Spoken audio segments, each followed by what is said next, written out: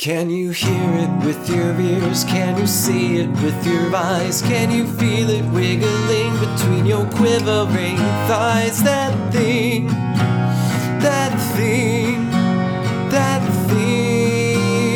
with James. Once every millennium something will come along. When you feel it you will know it, 'cause it's coming on strong. That thing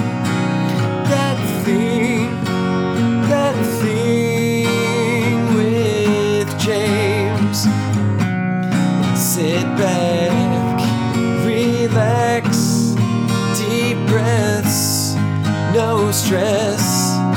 Let me come inside your mind. I promise you it won't take long, the change will happen soon. You will feel something so special growing deep within you. That thing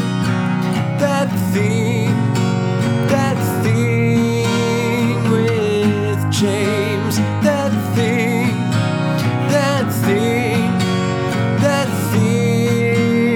with James. That's me. Hello.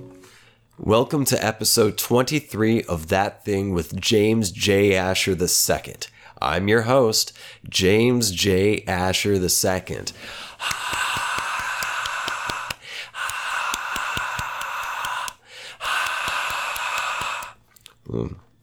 Oh boy, that smelled like onions. Yes, folks, I just ate some onions. I ate some onions with hummus. Not large onions. I ate some like green onions, but not the little ones, like the bulbs, like the sweet onions, but not the big sweet onions, not Vidalias. I just ate some small but yet bulbous onions dipped in hummus, along with baby carrots dipped in hummus. And I don't know if you knew this, but baby carrots, I support baby carrots. 1, they're already peeled. 2, they're bite-sized. 3, they help they help in avoiding waste of good food. So basically, the supermarket wants to sell carrots that look good. If it's a whole carrot, they want handsome-looking carrots. But not all carrots are born handsome. Some are born kind of funky-looking. So what happens with the funky-looking carrots is that they don't just go to pot. What happens is they are peeled and cut into what you can buy at the store labeled as baby carrots. So you're eating ugly carrots when you're eating baby carrots, and you're helping to not waste food. So I like that. And it's cheaper. You get more carrot matter per penny in a bag of baby carrots than you do from a bundle. I don't know if that's absolutely sure. However, it seems that way. The bundles I've seen cost just as much as the bags of baby carrots. They just look and feel like it has more carrot matter in it. Well, I dipped that in hummus as well. And then I ate a peanut butter and jelly sandwich. And I sat on my bed watching stuff on YouTube, watching the Majority Report. And I waited to digest it so I could come here and record this episode from scratch a second time. Now, earlier, it was like, it's 9:17 right now. At about 7:17, when it was still kind of light outside, I started recording and I got 30 minutes in and realized, this sucks. It did not go well. I don't want to go into details just because not that it's like embarrassing or like gossip or anything. It's just so fucking boring. It's not worth sharing. So I deleted all that. So this is me recording this episode a second time, and it's 9 p.m. and it's funny this. Part of the issue with the first recording that did not meet my standards of excellence. Part of the problem was that it was so hot still that I was overheated, and I'm not drinking enough water, I guess. I've been drinking enough water for before it started getting into the 90-degree weather. Back when it was in the 70s and the low 80s, I was drinking a certain amount of water that was keeping me pretty damn hydrated. But now that it's hotter, I have to increase that amount of water intake to keep up with the heat. So there's that. And as hopefully maybe I've never said this before, but I turn off the air conditioning in this apartment. I have 2 window units. And the size of the space really warrants 1 AC window unit. However, the way this building is, it's old, it's wood, it has no insulation whatsoever, and it's a top floor with a lot of exposed wall. All the walls around me are exposed to sunlight. So you've got all the hours of sunlight throughout every day, just especially in the summer and early fall, all of the sun just beating on this apartment and turning it into a Dutch oven, not unlike when you fart in bed and pull the sheets over your lover's head so that they're baking in this natural heat and gaseous essence of your bounteous, beautiful glory, the essence of your soul, your fart.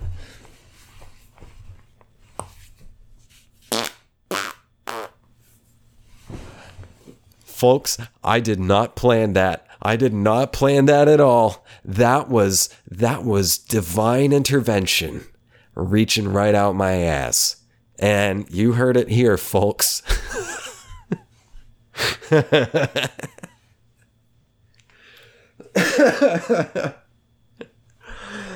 Oh, that was perfect.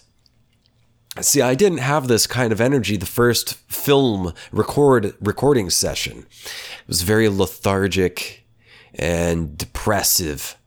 And it was just because it's so hot. So basically, I turn off the air conditioning in here so I can give you excellent professional sound quality. Because I am not only professional, but I am also excellent. I'll be here all week. Probably next week. Fuck, I'd love to go on a trip or move. If you want to help me move to a city where I can continue doing the show and get more job opportunities and more opportunities to get cool guests to you, if you want to help me keep this show running and to make more and better content, to get better gear and get more content out to you, please feel free to donate at my Patreon, which is patreon.com/thatthingwithjames. You can pay, it's a monthly donation setup with different tiers. You can pay as low as $1 per month or as high as $3,000 per month if you have fuck you money, or if you're just really bad at money management. Excuse me, all that peanut butter is coming up. And while I'm at it, why don't I just take care of the rest of the business? You can find me on social media. Mostly I'm on, just find me at Instagram and Twitter at James J. Asher. And you can also visit my website, jamesjasher.com. I have a blog there with some writing. Most of it lately has been just whenever I update these episodes. But if you go back a ways, you'll see some blog posts or it's just some writing exercises from before I started this show, stuff from last year. And last year. Because that's when I started the website. And you can also find my agent's information if you want to, get some work to me, or if you want, you can directly email me. My email address is thatthingwithjames@gmail.com. Thatthingwithjames@gmail.com. All of this information will be in the description.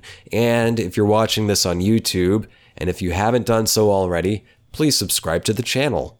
Like the videos you like. Write a comment. Share it with your friends. Turn on the notification on the subscription so you know when I upload these things once a week. Yeah.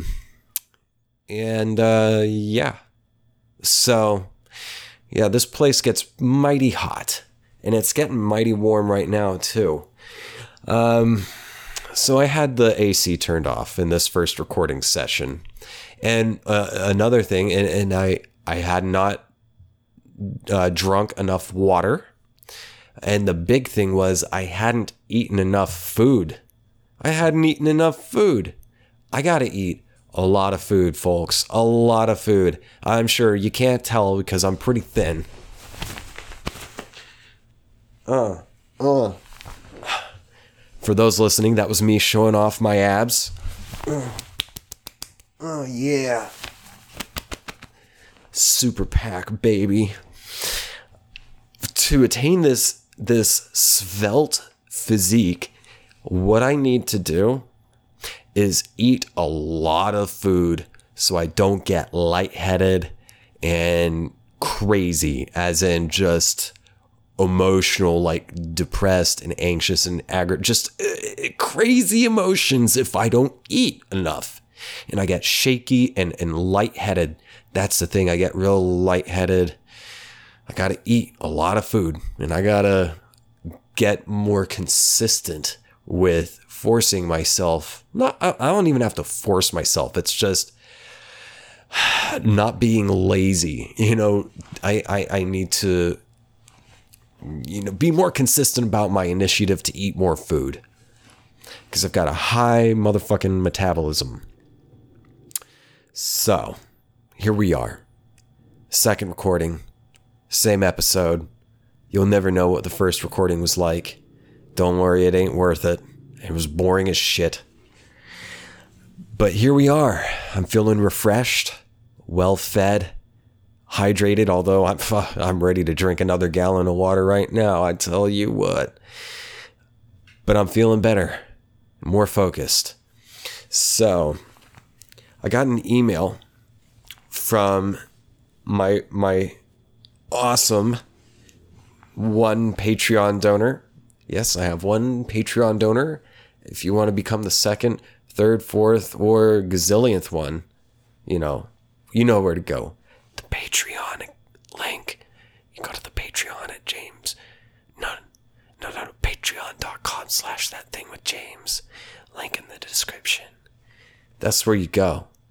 Well, he emailed me, my good friend and one Patreon donor, emailed me with a topic to talk about for the show. And I gotta say, I have to preempt this with, I'm a little bummed that Emily is not around for this episode, because I really want her to help me explore the topic of extraterrestrials. I almost said what Giorgio Tsoukalos from Ancient Aliens pronounces, extraterrestrials. I'm not saying it was. No. I'm not saying it was aliens. What I'm saying is, it might not have been aliens, okay, but it was definitely extraterrestrials. Extraterrestrials. That's what Giorgio Tsoukalos of Ancient Aliens would say. Have you seen Ancient Aliens? Have you seen Action Bronson Action Bronson and his entourage watching Ancient Aliens? It is one of the best things. I think it's like a Vice thing or something. It was kind of hard. It was difficult to find, and this was like a year or two ago. I watched it on YouTube, and there were several episodes where Action Bronson and friends, and they'll have a guest on, sit in front of a giant green screen, and they're sitting on a big couch and chairs around it, watching Ancient Aliens and smoking copious amounts of ganja and just enjoying the show and going off on some fucking tangents, relevant tangents, but going off on some theories, going off on some ideas about aliens or extraterrestrials.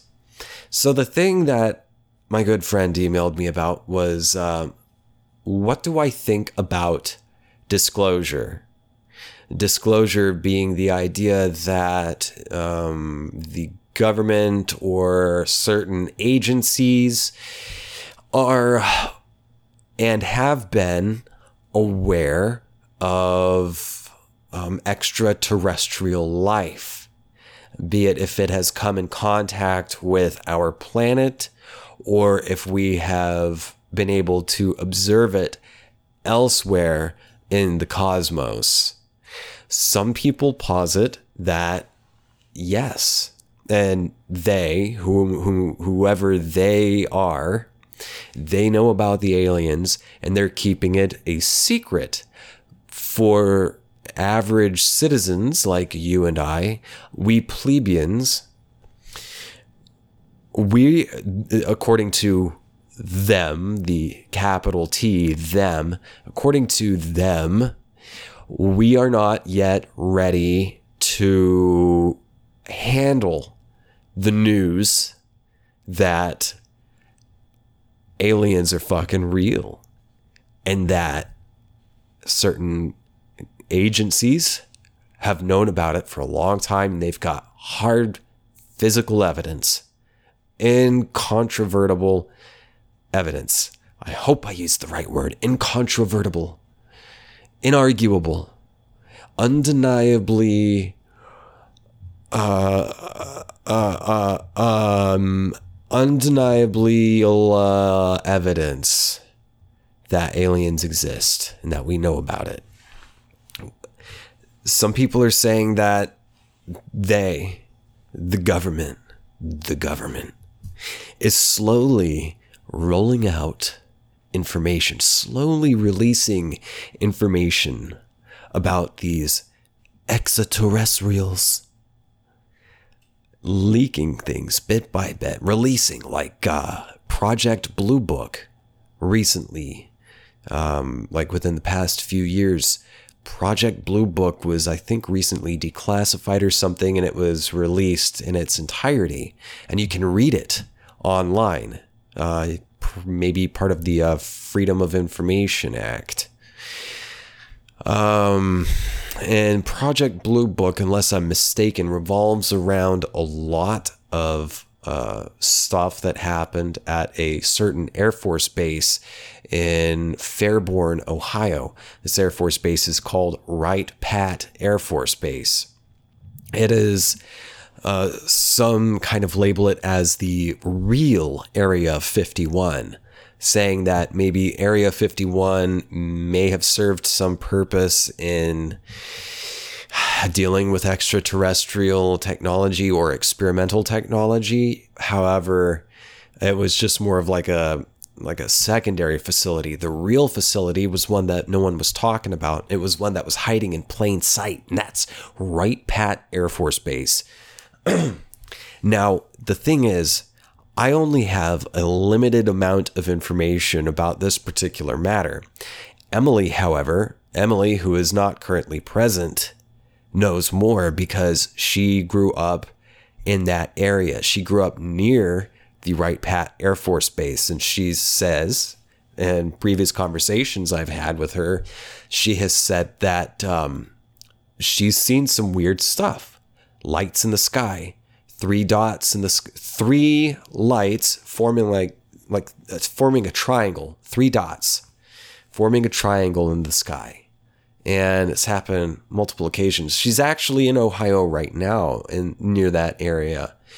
And I was telling her about this, saying like, I wish you were here to help me talk about this because you are a greater wealth of information on this matter than I am. And she said, well, here's a couple things. In my time during my visit here now, I have been hearing explosions coming from the base, usually at night. Just explosions, like they're blowing something up, maybe testing something out. And also, she has seen a lot of chemtrail airplanes, whatever those planes are called that make chemtrails, whatever exactly chemtrails are. I mean, I know what chemtrails are, but I don't know what the conspiracy theorists say about chemtrails. Although I do know a guy, I was acquainted with a guy whom I met here in Austin. I used to see him at a coffee shop a bit north. And he had on his computer thousands of pictures of quote unquote chemtrails in the sky. And the airplanes and the patterns they made, he like calculated the grids, like he had them organized by the grids, and he'd been doing this for years, and like that's his whole thing. All those chemtrails and selling really good weed. That's what he did. This guy, he was like almost 50. And he made money, some like in the 90s and early 2000s, he made money off some tech shit and then retired early and spent his days selling weed, hanging out at the coffee shop, and organizing his pictures of chemtrails. Now, from what I understand, there are, of course, contrails, which some people confuse to be chemtrails. No, contrails are something different. That's like condensation trail, where basically whatever the engine of a flying object leaves behind the air that it has sucked in, it condenses it and expels that condensed air. So it's just sort of like a spaghetti cloud, just like a string of condensed air. And since it's more gaseous, and since there's more space between air particles, the higher altitude you go, that means there's more space around, so that it's easier for things to stand out if they're condensed, basically, because it's juxtaposed to all the space between the non-condensed air particles, gases, up in the atmosphere. Yes, I know this shit because I read a science book. Because I am what Mac from It's Always Sunny from Philadelphia would probably call a science bitch. That's right, I'm a science bitch. I am science's bitch because science is cool. And weird science is even cooler. So, yeah, aliens. Here's the thing. I need to take a quick break to drink some water, and I'll talk about aliens, man. I'll get on it. I'll be right back. Here's the thing. I am, as with so many things unknowable in this life, agnostic about aliens. Okay. If the universe is both infinite, yet at the same time finite, which is a mindfuck on its own, but I mean, that's science, bitch. If the universe is not only finite, but also infinite, then how many fucking possibilities are there? There's got to be possibilities for anything you can think of. If you can think of it, you conceived of it. It must exist at least in some fucking dimension. We don't know how many dimensions there are, man. Different timelines, different possibilities, different strings of things. Anything you can think of. And you know, if you can think of something, even if you don't see it physically, if you thought of it, that is part of your conscious experience. You experienced an idea of something like, I don't know, aliens with asses for faces and baby carrots for asses on where the butt should be, rather. They don't have like ass carrot faces. And that would be like a snowman whose head is fashioned like butt cheeks, and you stick a carrot in it for the nose, and you say, "Merry Christmas, Billy. Merry Christmas, Sally. Here's Assy McAssface the snowman. Have fun. He's gonna melt. Fucking global warming. Anyway, you wouldn't even have fucking snow. You'd make it out of water and say, look, I made you a snowman out of water. Merry Christmas, kids. You inherited this wealth."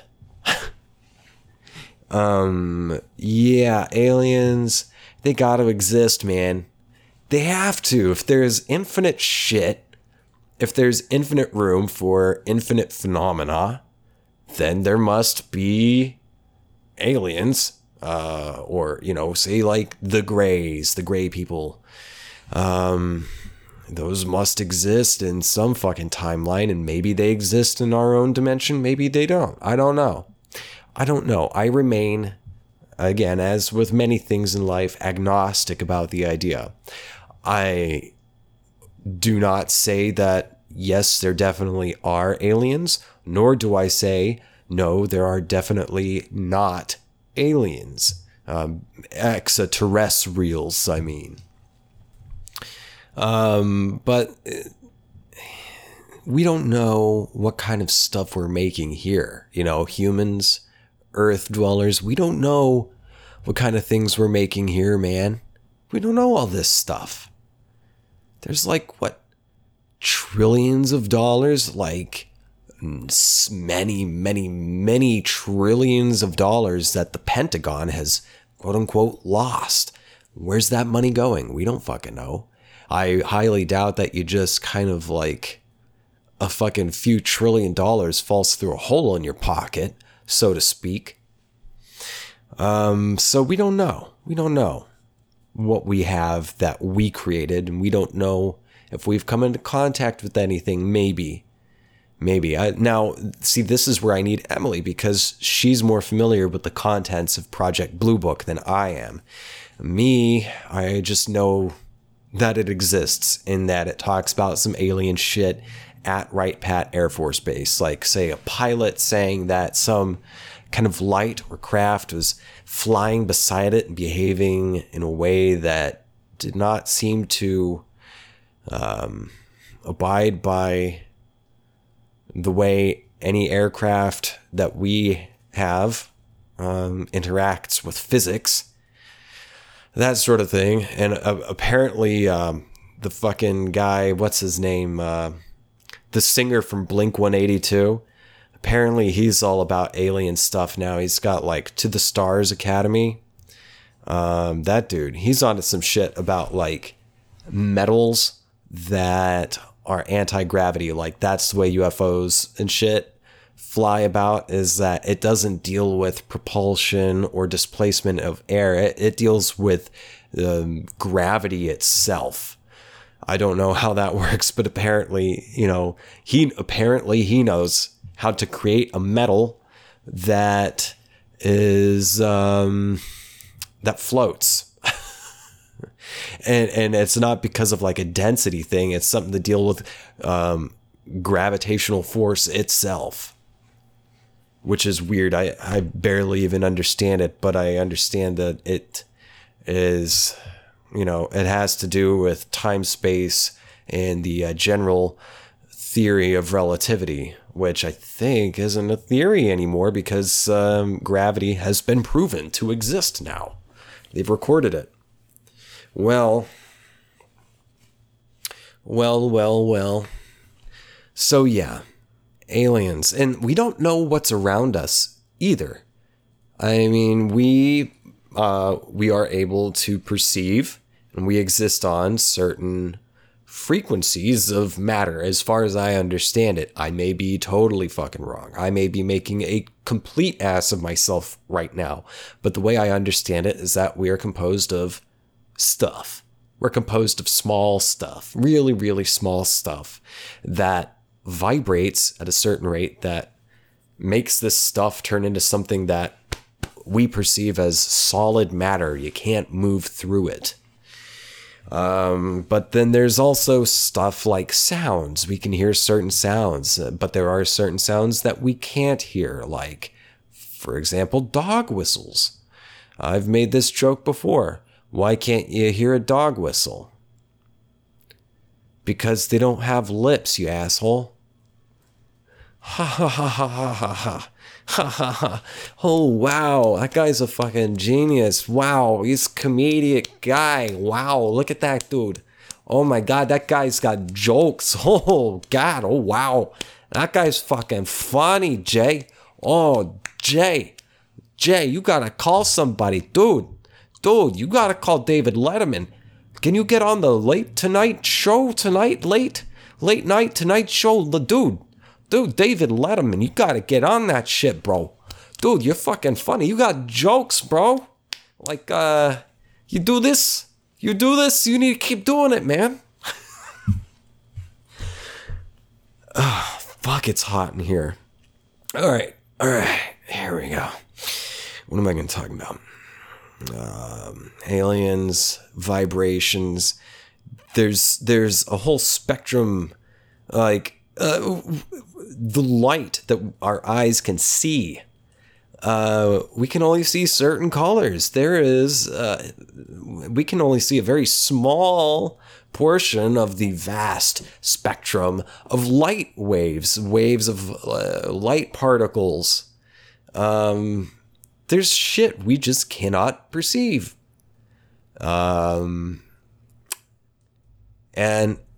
maybe there's shit that we have instruments that can perceive things, but even those have certain limitations. These instruments that we've created may only be able to perceive to the umpteenth degree of light frequency, but it won't be able to go any further. However, mathematically, there must be a further frequency of light wave that exists. You know, it's mathematically impossible for that frequency to not exist.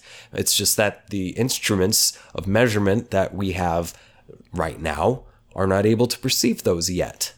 So maybe there's stuff all around us that we just don't even know about because we can't perceive it, thus we can't conceive it. All sorts of stuff we don't know about, maybe. So,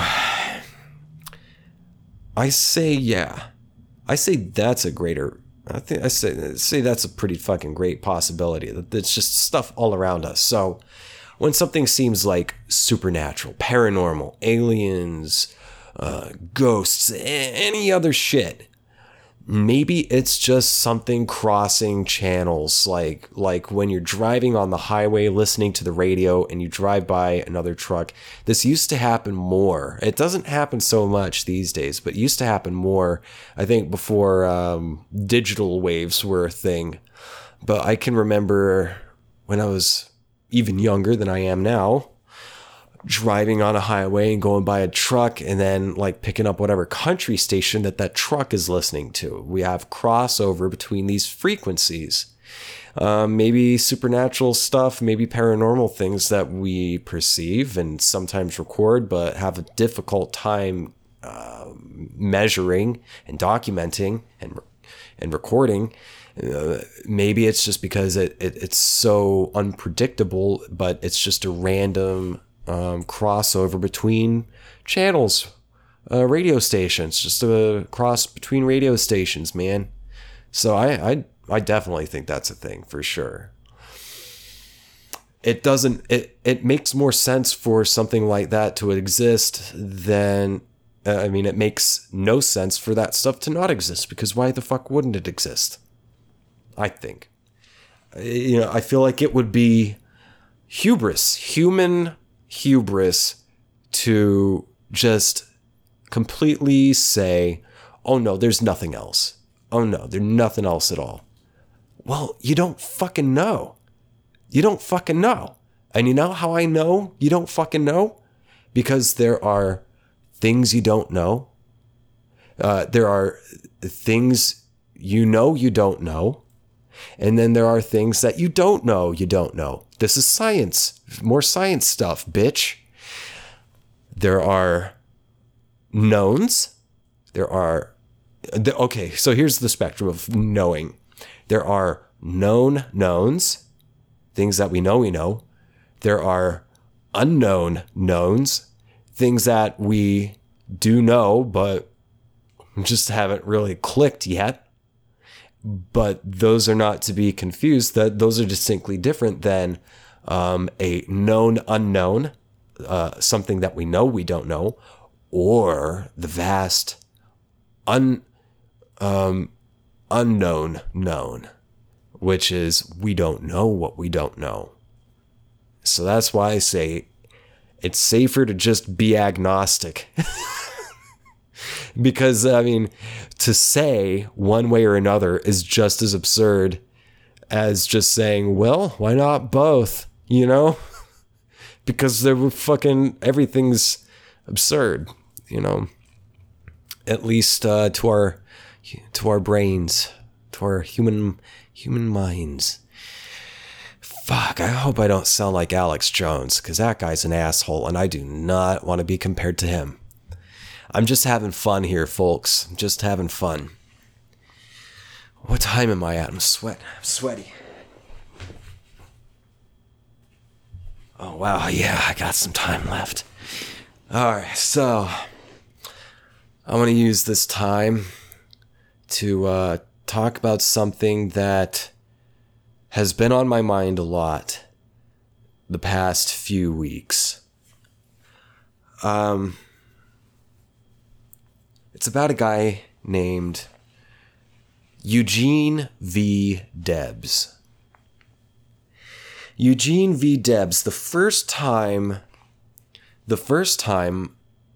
I came across that name was, I believe it was in the beginning of a book written by Kurt Vonnegut, a book published in 1990, written by Kurt Vonnegut, called Hocus Pocus. Let me pull up my information here. Trusty old Wikipedia. Okay, here we go. Hocus Pocus. Hocus Pocus, or What's the Hurry, Son, is a 1990 novel by Kurt Vonnegut. Like many of Vonnegut's novels, Hocus Pocus uses a non-linear narrative and has a plot centered on a major event heavily alluded to until the final chapters. The main character is named Eugene Debs Hartke, a Vietnam War veteran, college professor, and carillonneur who realizes that he has killed exactly as many people as the number of women he has had sex with.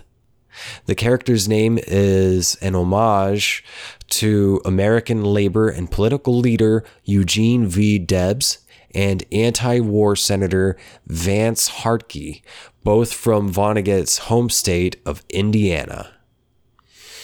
Okay, so here we go. The main character's name sharing with Eugene V. Debs, 5-time Socialist Party of America candidate for President of the United States.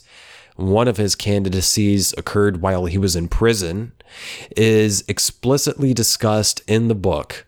The following quote from Eugene V. Debs appears several times. Quote, "While there is a lower class, I am in it.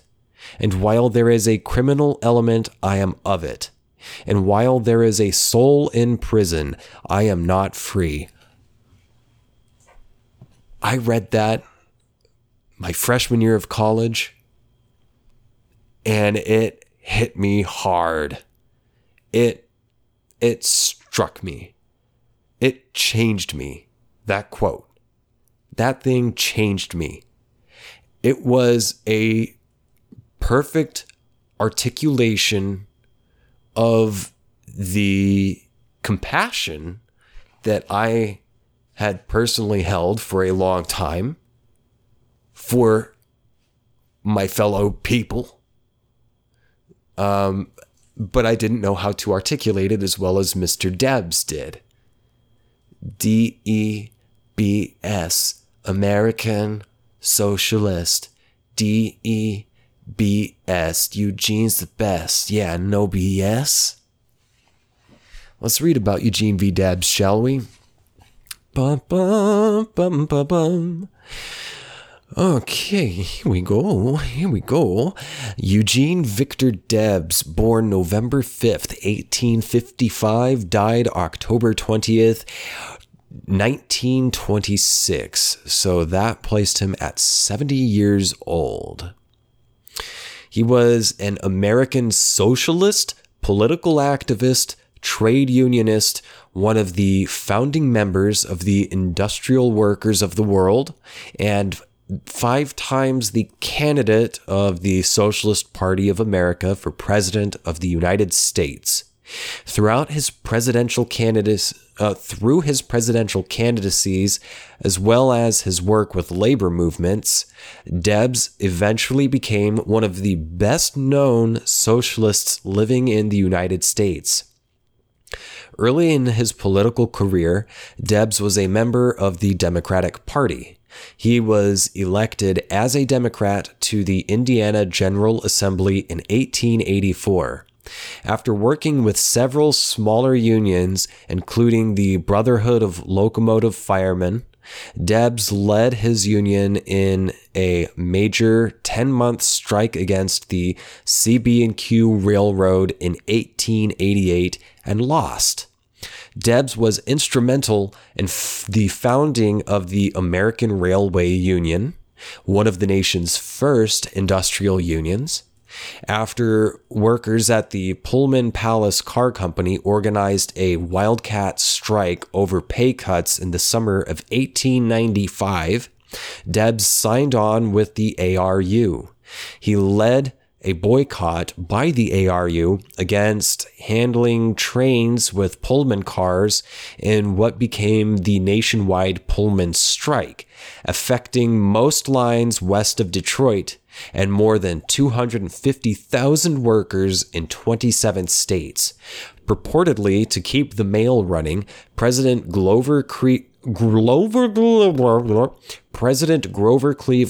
used the United States Army to break the strike. As a leader of the ARU, Debs was convicted of federal charges for defying a court injunction against the strike and served 6 months in prison. In prison, Debs read various works of socialist theory and emerged 6 months later as a committed adherent of the International Socialist Movement. Debs was a founding member of the Socialist Democracy of America, the Socialist Democratic Party of America, and the Socialist Party of America, respectively in 1897, 1898, and 1901. Okay. Debs ran as a socialist candidate for president of the United States 5 times, including including in 1900, 1904, 1908, 1912, and 1920. So the first time he ran, he got 0.6% of the popular vote. In 1904, he got 3%. In 1908, he got 2.8%. In 1912, he got 6%, and in 1920, he got 3.4% of the popular vote. The last time, from a prison cell. He was also a candidate for the United States Congress from his native state, Indiana, in 1916. Debs was noted for his oratory and his speech denouncing American participation in World War I, led to his second arrest in 1918. He was convicted under the Sedition Act of 1918 and sentenced to a term of 10 years. President Warren G. Harding commuted his sentence in December 1921. Debs died in 1926, not long after being admitted to a sanatorium due to cardiovascular problems that developed during his time in prison. He has since been cited as the inspiration for numerous politicians. And I've got more to say on that after I take another quick water break. I'll be right back. Ding! And I'm back. So here's the deal with this Debs guy and the socialist subject. I feel like I need to say this because it's a contentious issue in the United States for many reasons, most of which I find to be disingenuous. We put out a lot of propaganda. And other countries also put out a lot of propaganda. This is a combat of philosophies. And both of these philosophies have been used to exploit. I think of some, but not all, countries who tried socialism, communism flavors, tried these flavors out. Some of them weren't really that. Some of them used the idea, the promise of that, to flip over a dictatorship on people, an authoritarian government. Just as, saying, it's like dressing yourself up like a horse and calling yourself a pig, kind of a thing. Just as, United States does similar stuff, saying, well, you're free. You're free. You can move up. It's the American dream. You can move up. There's a lot of, it's a contentious issue. So basically what I'm getting at is I'm not trying to get you to think or feel one way or another. I'm just reading about this Debs guy because he's been on my mind recently, because I personally find him to be an inspiring character, just as I find Kurt Vonnegut to be an inspiring character, just as he was inspired by Debs, whom I'm going to continue talking about. The source I've been using for this information about Debs is Wikipedia, and then I'll move on to something else. Here's a quote from Debs. Let's see here. Although sometimes called King Debs, Debs himself was not wholly comfortable with his standing as a leader. As he told his audience in Detroit in 1906, quote, "I am not a labor leader. I do not want you to follow me or anyone else. If you are looking for a Moses to lead you out of this capitalist wilderness, you will stay right where you are. I would not lead you into the promised land if I could, because if I led you, someone else would lead you out. You must use your heads as well as your hands and get yourself out of your present condition." End quote. Get yourself out of present condition. That sentiment is used, although for a different purpose, by certain people who subscribe to certain socioeconomic structural philosophies here in the United States and abroad. the idea of, surely you've heard it, picking yourself up by your bootstraps. Just pick yourself up by your bootstraps. Work harder. Put in more hours. And then, before you know it, you'll be just like me. Assuming that me has a lot of money, a lot of wealth, has a lot of stuff. That's not necessarily true. The idea, the concept of picking yourself up by your bootstraps, that is it's a line used to keep you working, putting in a lot of energy and work into the wrong thing. You want to get out of your present condition, you got to put in the work, but it depends on how and what you put that work to, what the work is, how you go about doing it, and why you go about doing it. So that's a thing. Let's see here. Incarceration. This is the header here. Debs' speech against the Wilson administration and the war, World War I, earned the enmity of President Woodrow Wilson, who later called Debs a, quote, traitor to his country, end quote. On June 16, 1918, Debs made a speech in Canton, Ohio, urging resistance to the military draft of World War I. He was arrested on June 30th and charged with 10 counts of sedition. His trial defense called no witnesses, asking that Debs be allowed to address the court in his defense.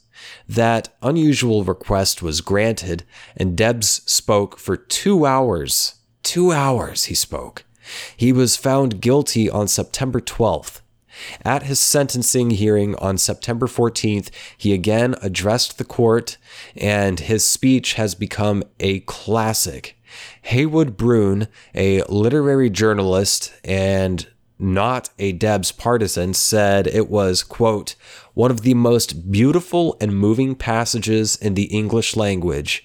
He was, for that one afternoon, touched with inspiration. If anyone told me that tongues of fire danced upon his shoulders as he spoke, I would believe it, end quote. Debs said in part, Your Honor, I have stated in this court that I am opposed to the form of our present government, that I am opposed to the social system in which we live, that I believe in the change of both, but by perfectly peaceable and orderly means. I am thinking this morning of the men in the mills and factories. I am thinking of the women who, for a paltry wage, are compelled to work out their lives.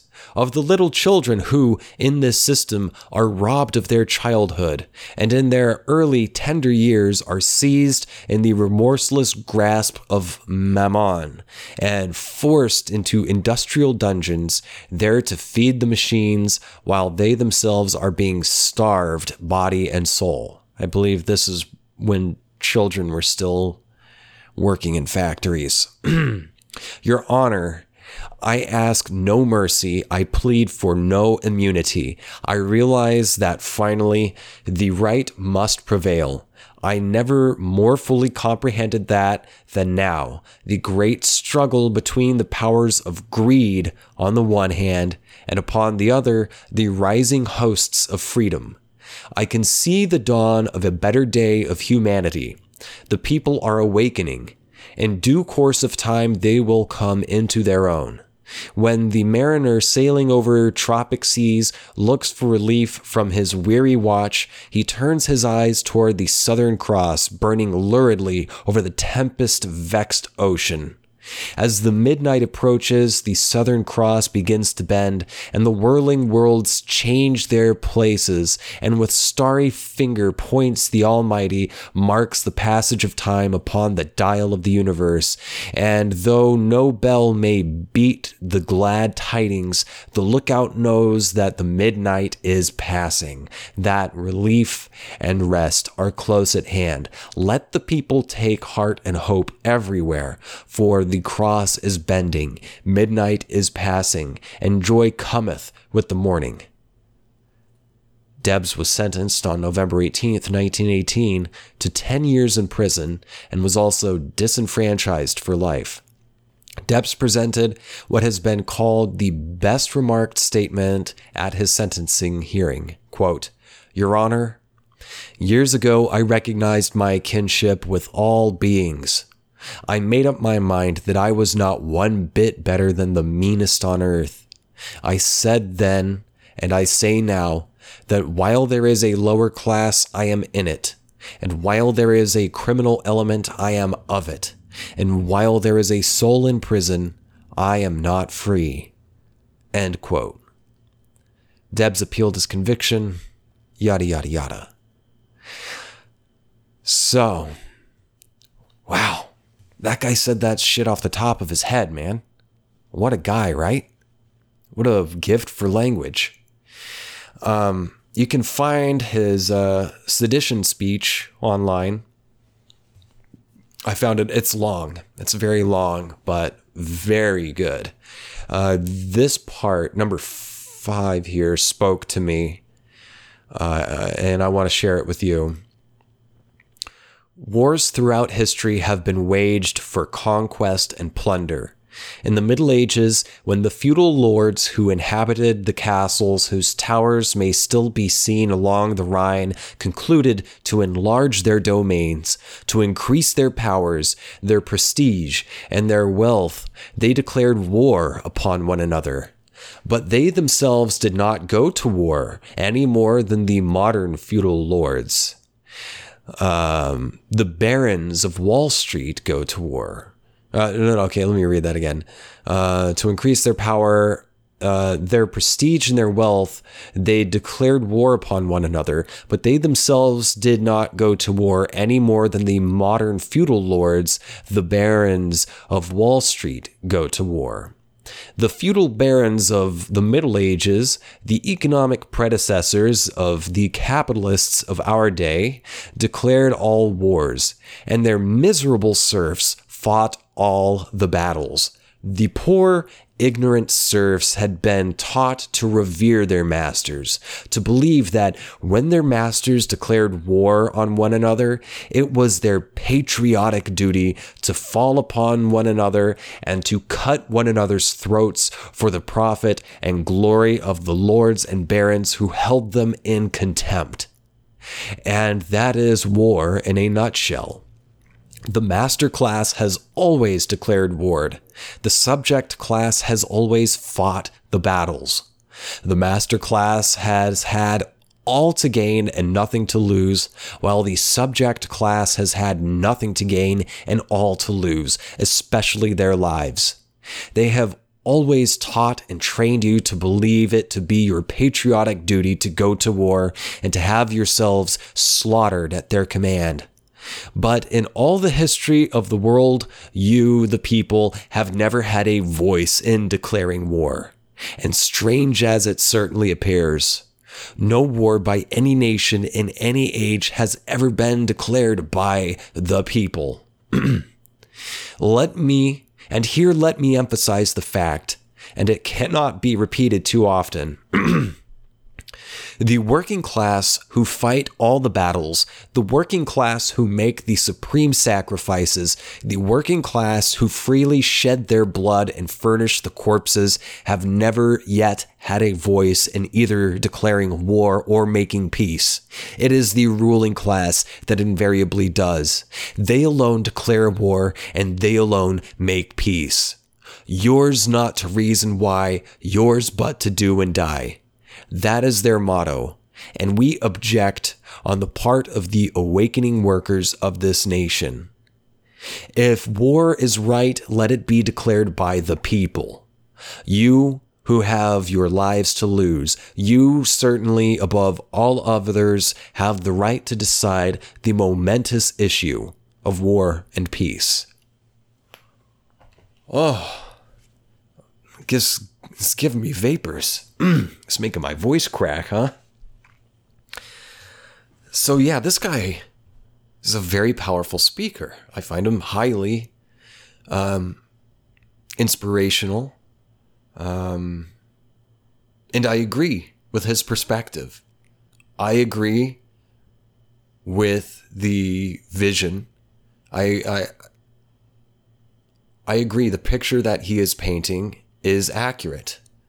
The picture that he paints with his words, I believe, is an accurate depiction of the realities of the world around us then and now. Not much has changed. Few things. We've come a long way with certain rights, but fuck, dude. At the same time, we haven't gotten very far. Now, from reading Debs's words, it reminded me of another historical figure's words. This man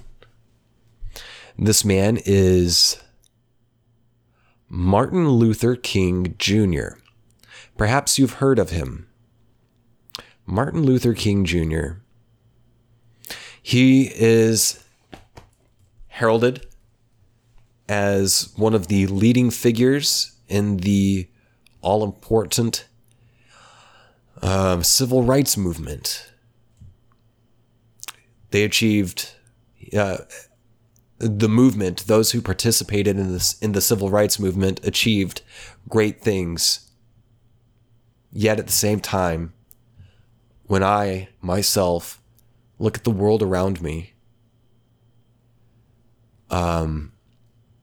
it wasn't enough. It wasn't enough. There is still injustice that I see with my own two eyes. Not through the television screen, although I see it on television or iPad, computer screen, but even when I go out into town and see the world directly, direct experience, firsthand experience, I see these fucking injustices around me. So there's still work to do, still a lot of work to do. And the thing is, when it comes to the pursuit of justice, it's never done. That's the daunting thing of it, is that you have to keep at it. You have to keep fighting for it.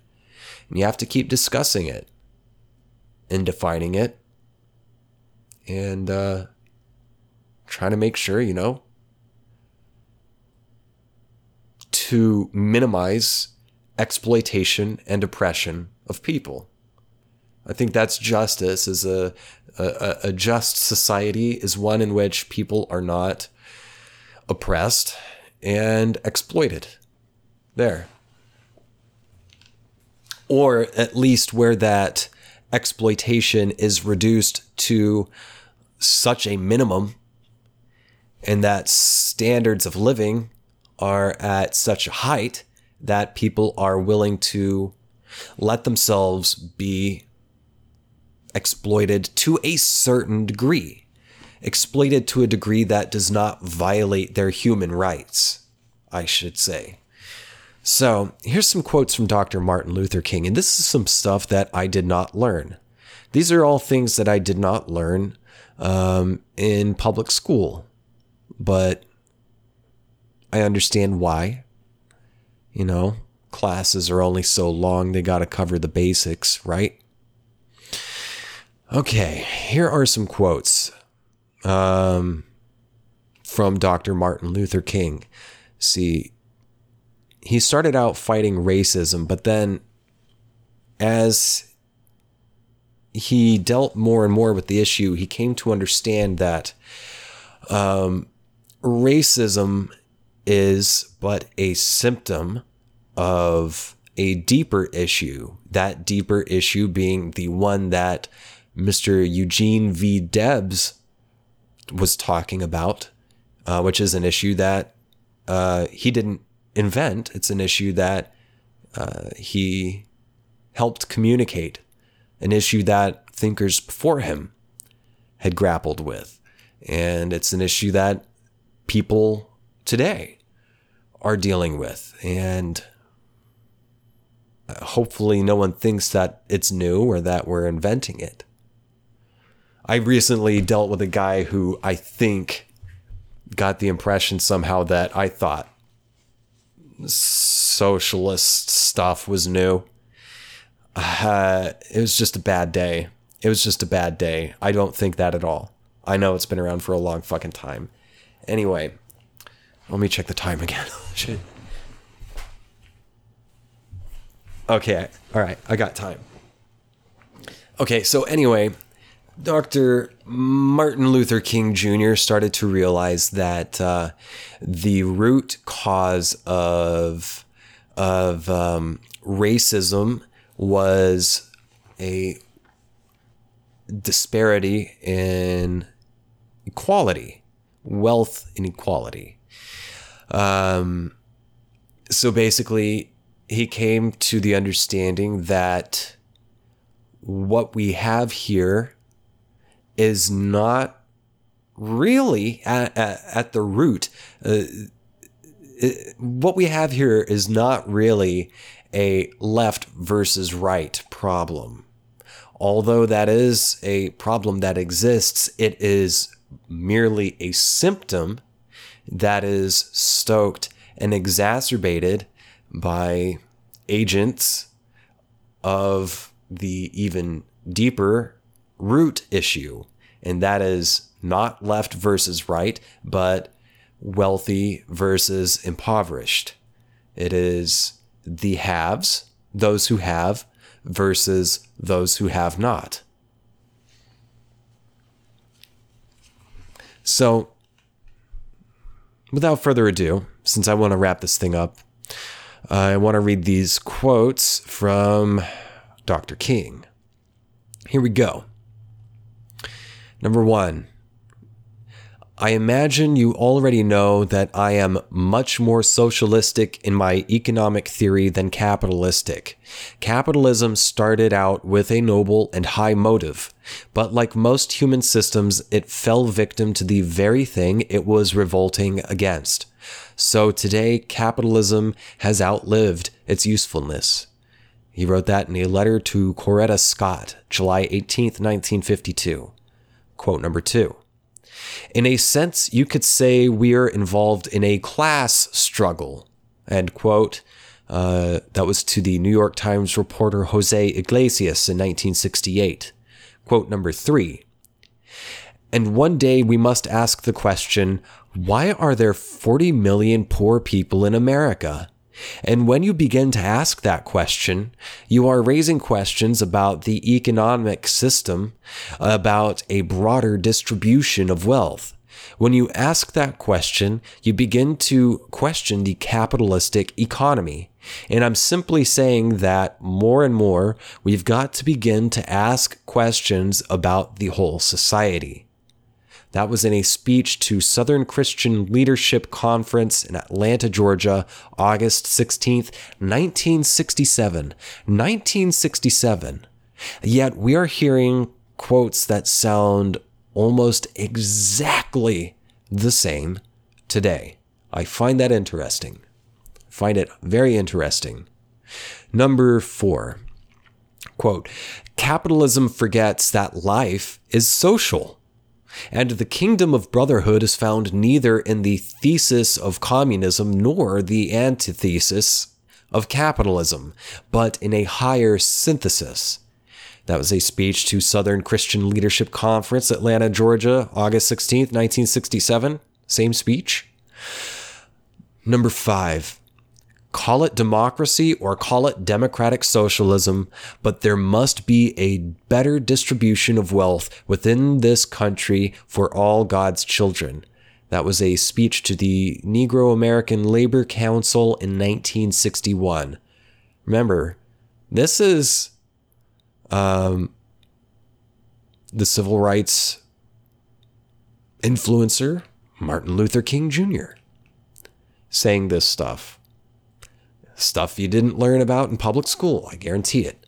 Number 6, we must recognize that we can't solve our problem now until there is a radical redistribution of economic and political power. This means a revolution of values and other things. We must now see that the evils of racism, economic exploitation, and militarism are all tied together. You can't really get rid of one without getting rid of the others. The whole structure of American life must be changed. America is a hypocritical nation, and we must put our own house in order. That was in a report to the SCLC staff, May 1967. Let's see here. 7th quote from him. The evils of capitalism are as real as the evils of militarism and the evils of racism. March 30th, 1967.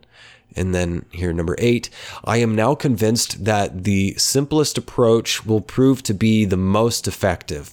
The solution to poverty is to abolish it directly by a now widely discussed matter, the guaranteed income.